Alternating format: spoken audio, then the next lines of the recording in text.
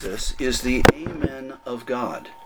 Jesus Christ is the Amen of God. Both in his person and his work, he is the yes of God to men.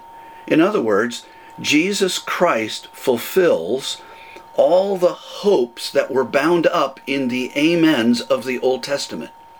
Remember, all of those true believers did not receive the reality of what they were hoping for, what they placed their faith in. But in Jesus Christ, the fulfillment of all of those things, everything that was bound up in amen, is fulfilled in Christ. Now, to think about this, I would have you notice first that amen is a name of God. We read that in Isaiah 65, verses 15 and 16. To summarize, those verses taught us that all who believe in God are given a new name. In other words, they become the sons of God. They become the true Israel. They are the people of God. They are not cursed, according to these verses, but they are blessed in God. And these blessings are certain because God is the God of truth, or more literally, he is the God of amen, as the verse says twice. It is his name, it is his nature to be true, to be faithful, to be the one who will completely perform all of his promises of blessing to his people. Now, how will he do this? Well, those two verses don't specifically say, but of course in many places in Isaiah and in the rest of the Bible, it tells us that this comes about through Christ's work in the new covenant. So we're not surprised at all to read in Revelation 3:14 that one of the names of Christ is the Amen. The words of the Amen, the faithful and true witness. That's what he's called in the introduction to the letter to the Laodicean church. This shows that Jesus the Messiah is the God of the Old Testament. He shares the character, the trustworthiness of the Jehovah of Isaiah 65. When Christ speaks, his words are dependable. His words are true. But he is more than just the God of the Old Testament who is true. As the Word of God come in the flesh, Christ is in himself the Amen of God to his people. If I had enough boldness, I would probably say in front of that sentence, verily, verily, or amen, amen. This is really important. As the Word of God come in the flesh, Christ is in himself the Amen of God to his people. So not just in his divine nature is he the Amen, but the work that he was given to do as the God-man was to be the Amen of God. He is the confirmation of all of God's plans and purposes and promises for his people. That's who Jesus is. Jesus is the Amen of God. We see this in 2 Corinthians 1, 18 to 20. We read this last week, but let me reread those verses again to remind you of it. As surely as God is faithful, right? In other words, God has the character of Amen. As sure as God is faithful, our word to you has not been yes and no.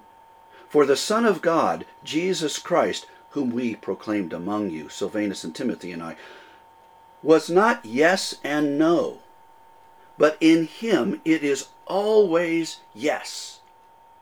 For all the promises of God find their yes in him. That is why it is through him that we utter our amen to God for his glory. God is certainly faithful according to verse 18. So the preaching of the Word of God, the truth in verse 19 about salvation through Jesus Christ, is not a message of yes and no, but it's only a message of yes. In other words, God's promises of salvation through the Messiah are sure and dependable. They are not maybe. They are not iffy. They are not partial or imperfect. And they are certainly not insincere or doubtful. God's promises are always yes to the believer in Christ. Always. Why? Well, because Christ is the Amen of God. God spoke his promises in the past, right? All through the Old Testament, God makes promise after promise after promise. They all point to the one coming one, to the seed, to the servant, to Jesus Christ. And in him they are fulfilled.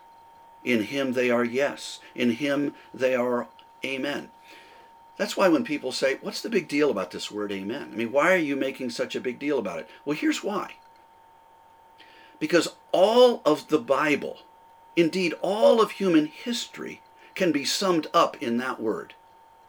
God makes promises throughout the Old Testament, and they come to fruition in Jesus Christ, the Amen.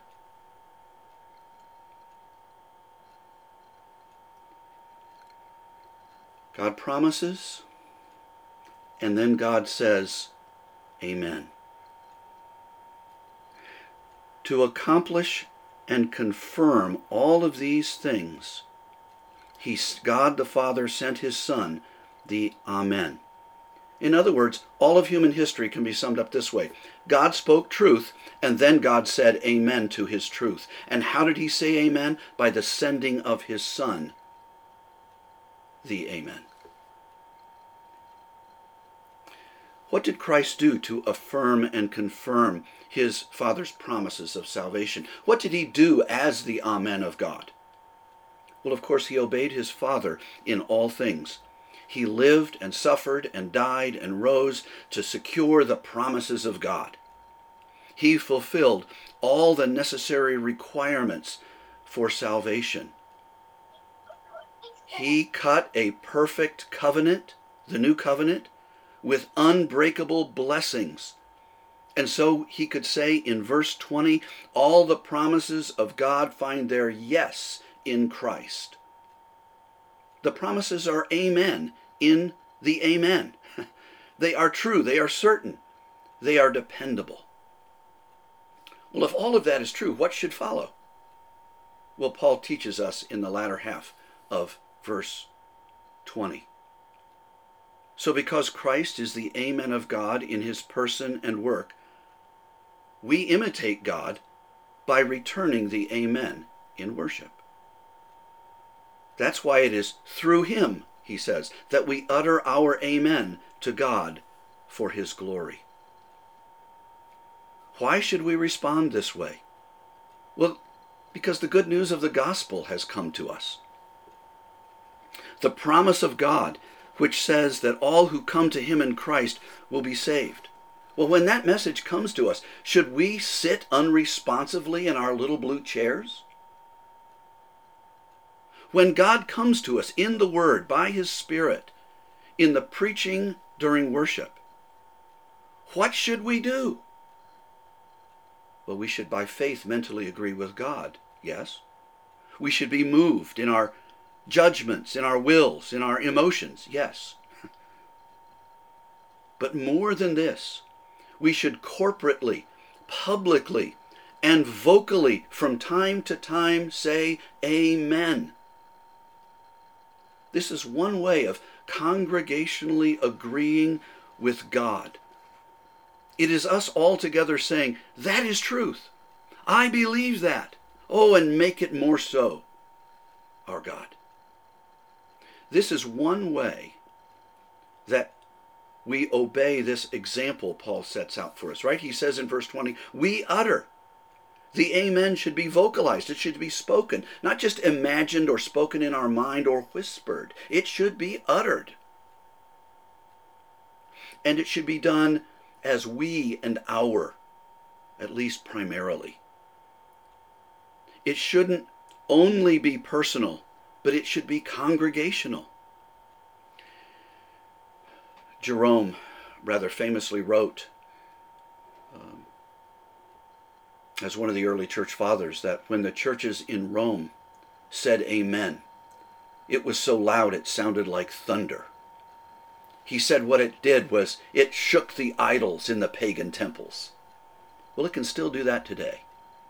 It can still do that today.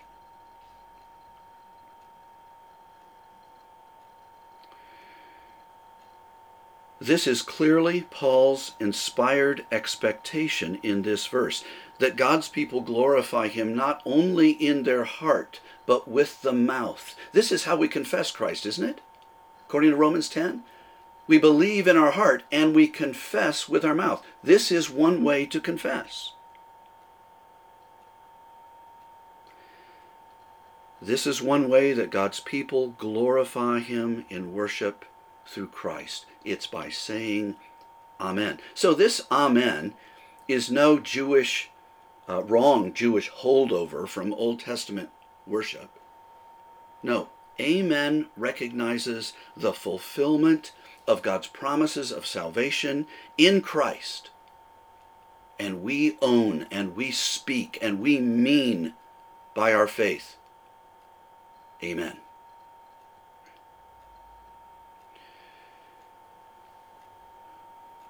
I have often reminded some of you, especially some of you men,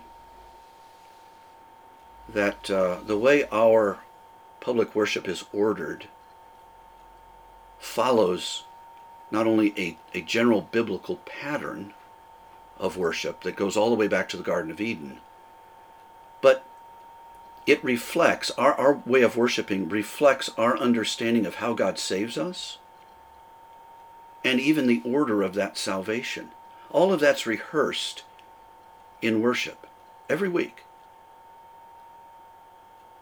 In salvation, God comes to us and presents himself in holiness and grace, does he not? Well, we recognize our sinfulness before him and we confess it and we're forgiven through Christ. And so we rejoice gladly to hear God's word and to sing his praise and to give to the needs of the church and to feast with him at the table. That describes both our salvation and our worship. Again, this is why different views of salvation look differently in public worship. This is why worship is different from place to place. Sometimes it's nothing more than the relatively slight differences of culture, and that's fine. But other times, entirely different views of God and salvation are on display in worship. And so what we believe about who God is and how he saves designs our worship. And the amen should then play an important part in worship. If salvation is basically God promising salvation and then accomplishing it in Jesus Christ the Amen, then we ought to expect this aspect of our salvation to play a role in public worship. And it does in the Old Testament and in the New Testament and in heavenly worship. We're not wrong here. When doxology to God is given, surely we should imitate God and follow the example of the New Testament church by saying amen. And when prayer to God is given, again, we should imitate our scriptures and say amen. Remember, public worship is dialogical. It's a dialogue. It is a holy conversation between God and his congregation. God comes to us in worship and presents his promises in Christ. He speaks his word and he speaks the amen to us. The Lord's Supper is one large amen from God to us. It's a confirmation that the promises are true. It's a display. It's a drama that they are true, that He is faithful.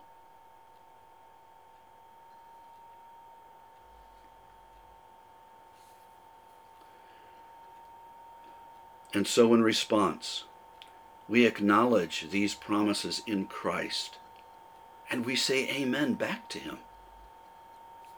God puts His word in our mouths, and we, in faith in the mediator, speak to God for His glory. This is public worship. This delightful conversation where God speaks to us and we say amen.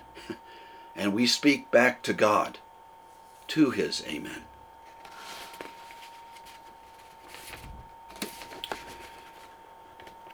Well, that leads us to some uses that I have, and I have 4 of them. Here's the first.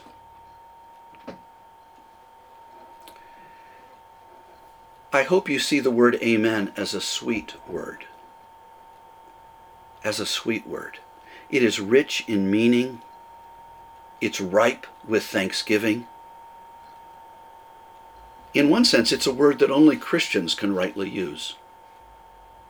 As one man has said, the first time you say amen to the gospel, that is your salvation. That's right. It's Romans 10.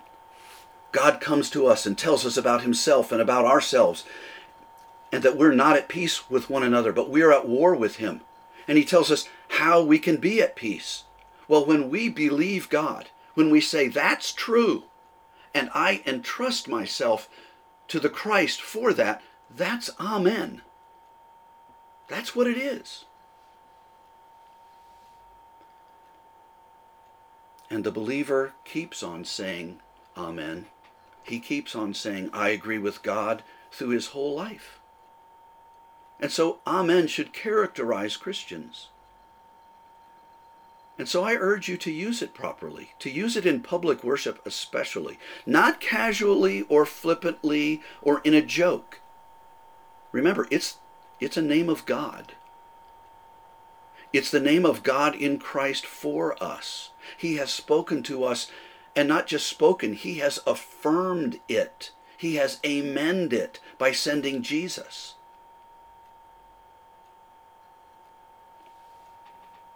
So let's use the amen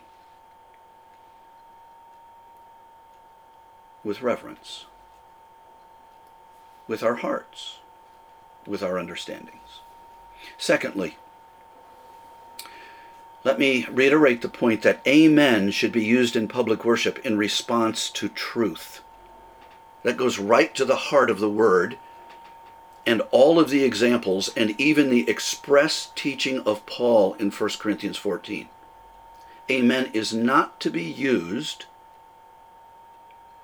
as a purely emotional verbal response to some moving event.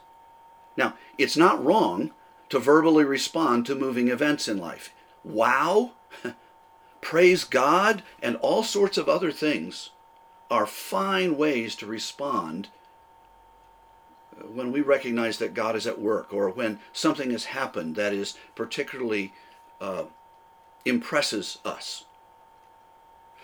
But unless there is a truth content to what's happening, or to what is said, or to what is done, amen is not appropriate. Right? Remember, the word's meaning is rooted in what is true and faithful. And so amen is reserved in Scripture for reactions to content, for responses to truth.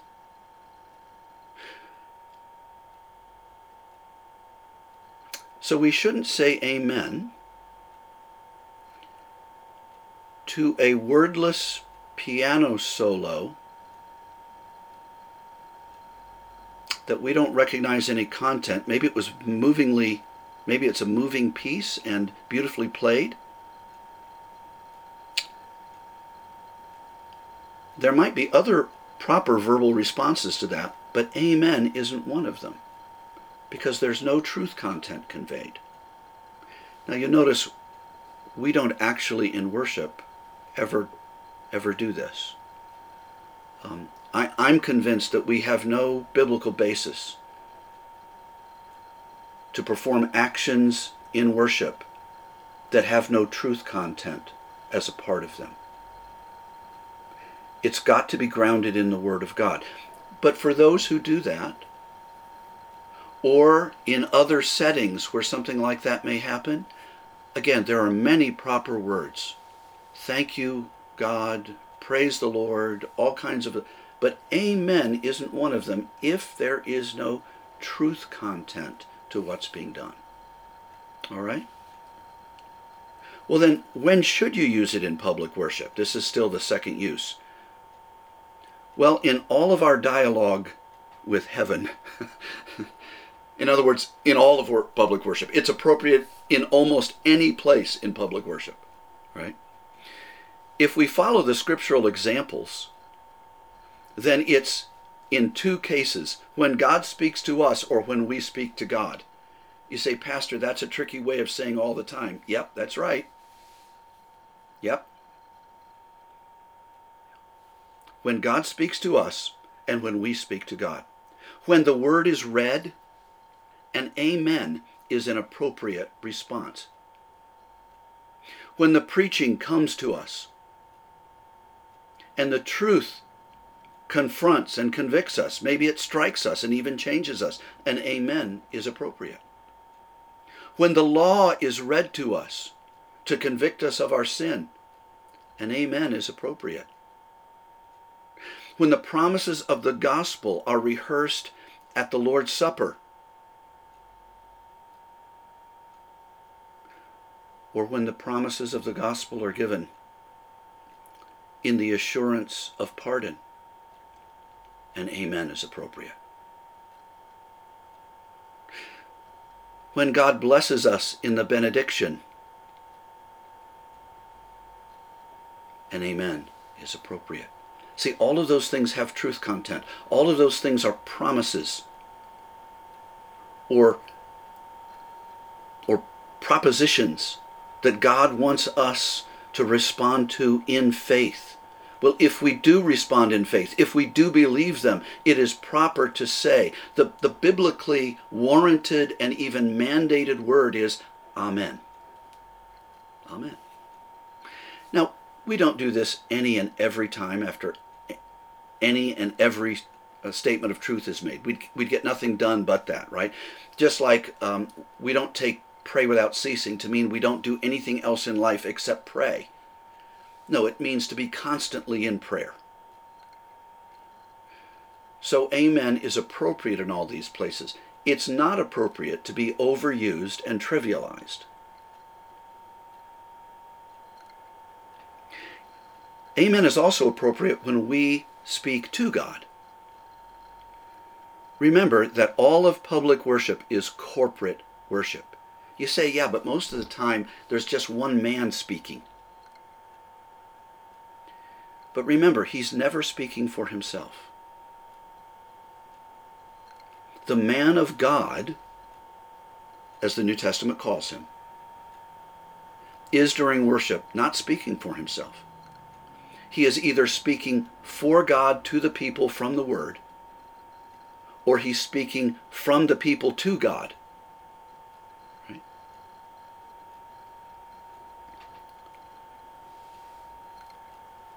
Sometimes he is speaking for God and sometimes for the body, but not for himself. He's speaking for the entire congregation. And one of the primary ways this is known, one of the ways that we remind ourselves of this, is for the people of God to add an amen to what the pastor or the man of God says. So when he prays, amen means we agree. These are words that don't just come from him, our Father. They come from all of us. We too desire the answers to these requests. This is why Paul tells us that prayers have to be in a known tongue. And they have to be according to Scripture. So that you as the congregation can truly enter in by faith and say amen. And so it becomes what it has been, a congregational prayer. Think about any time that we speak to God in praise with psalms, hymns, and spiritual songs. We're doing it together. What is that? It's doxology. It's praise to God. Sometimes very overtly, other times just indirectly by agreeing with Him with some portion of Scripture or some other set of truths. So it's very appropriate to end a hymn with Amen.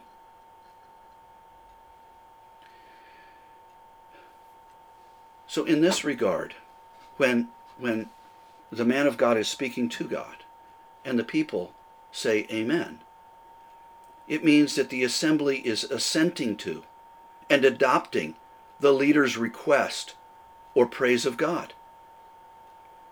Amen is how truths spoken by one person become congregational. Yes, your worship in corporate worship is individual, but it is not private, right? All public worship is congregational.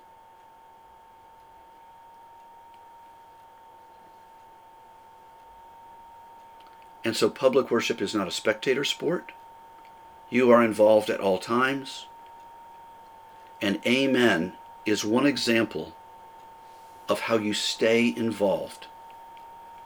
Sometimes people say, look, Pastor, let's be honest, I have trouble paying attention.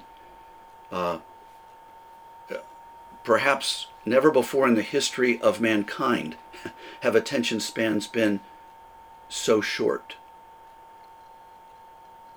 Well, there are things we can do about that during our regular week. We can train ourselves. But one of the things amen lets you do is as you have sung the first two verses of the hymn with your heart and with your mind, and suddenly you catch yourself in the middle of the third verse and you're like, oh, wait, I've got to get back here. And you put your heart and soul back into it. When you get to the end, it's almost an opportunity for you to say, do over. I meant it all. Ditto. Amen.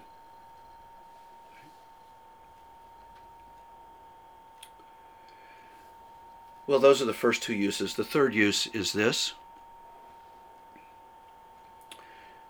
See that using the corporate amen is not rooted in culture or tradition or personality or preference concerning worship style. Amen is the will of God for New Testament public worship. And so my call to each of you, men and women, to every believer especially, is that you add your voice to the congregational amens. Someone says, but I'm shy. It feels weird when I do that.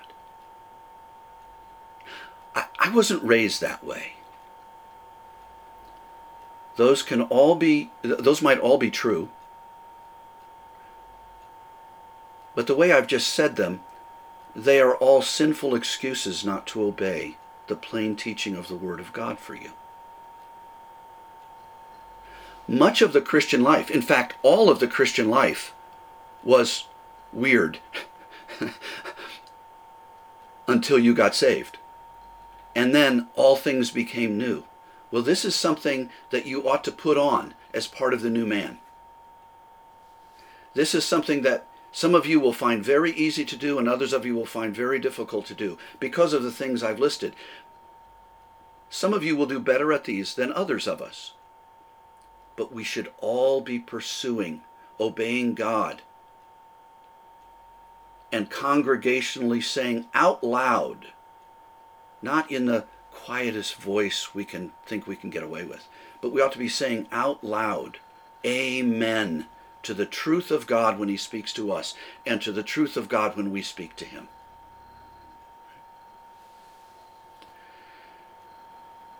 Well, fourth and finally, let me just make some specific applications to our congregational worship.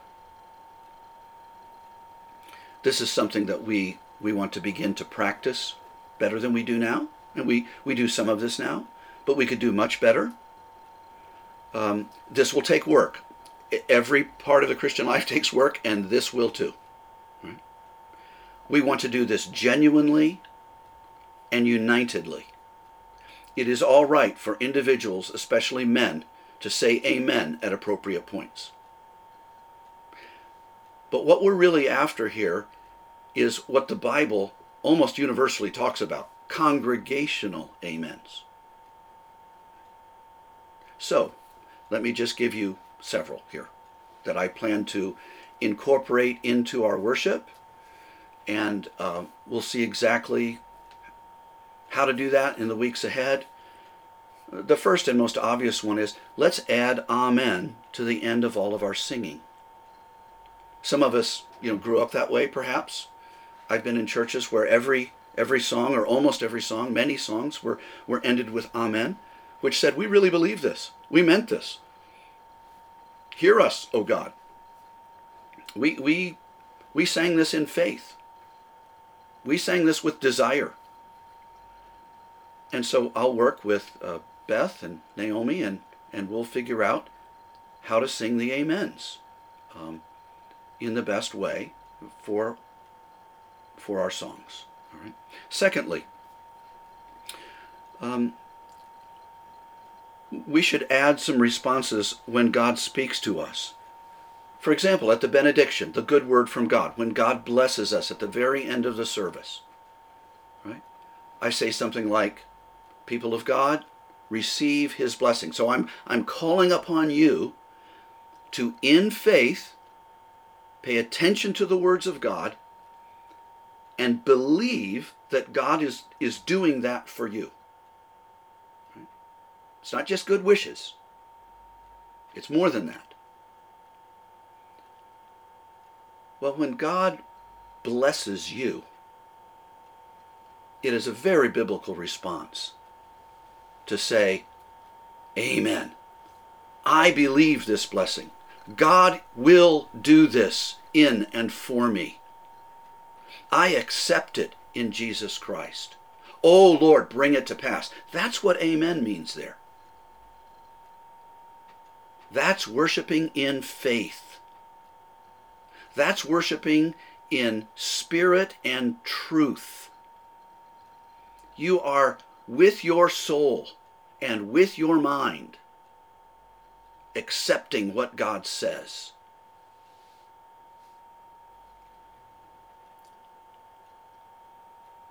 Other places like the reading of the Word of God. Today we say, this is the Word of God. And you all respond. And this is perfectly not only acceptable, but excellent. Thanks be to God.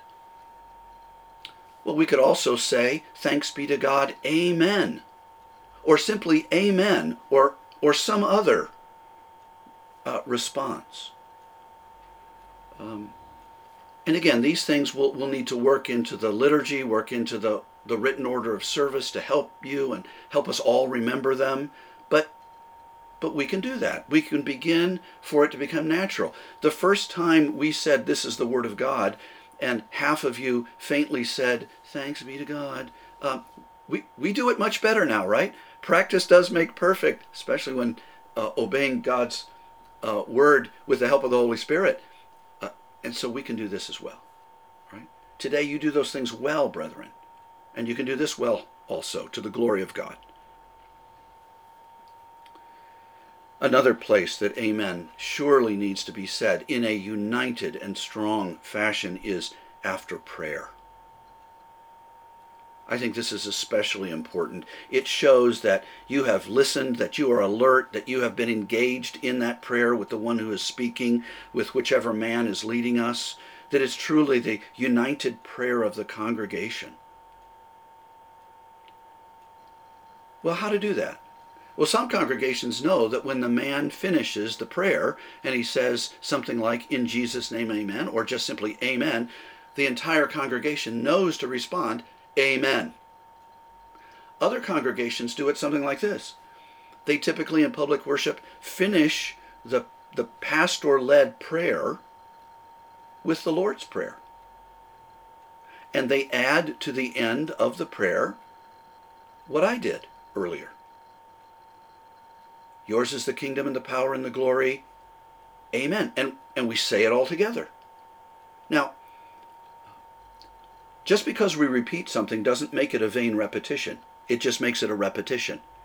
It's your heart. It's your faith. It's your purpose. It's your spiritual alertness that will make it either be vain or not vain, either meaningful or sinful, right? So we could do that as well. Perhaps we will do that part of the time, even all of the time. Right? Those are ways that we could do that, and we need to do it in a way that's clear to you, so that we're not, am I supposed to say amen now? And as we're learning, we want to avoid that. We want to help ourselves. We want it to be clear and planned, and practically worked out. And again, I trust we'll find ways in the bulletin to make that clear. Now, one final point that's often asked about this, and I haven't had any of you ask me this yet, but I'm sure it's coming. I'll have some of you dear sisters come to me and say, Pastor, am I supposed to be saying amen? I'm a woman. It sounds to me like this is outward and verbal, and so should I be silent in this?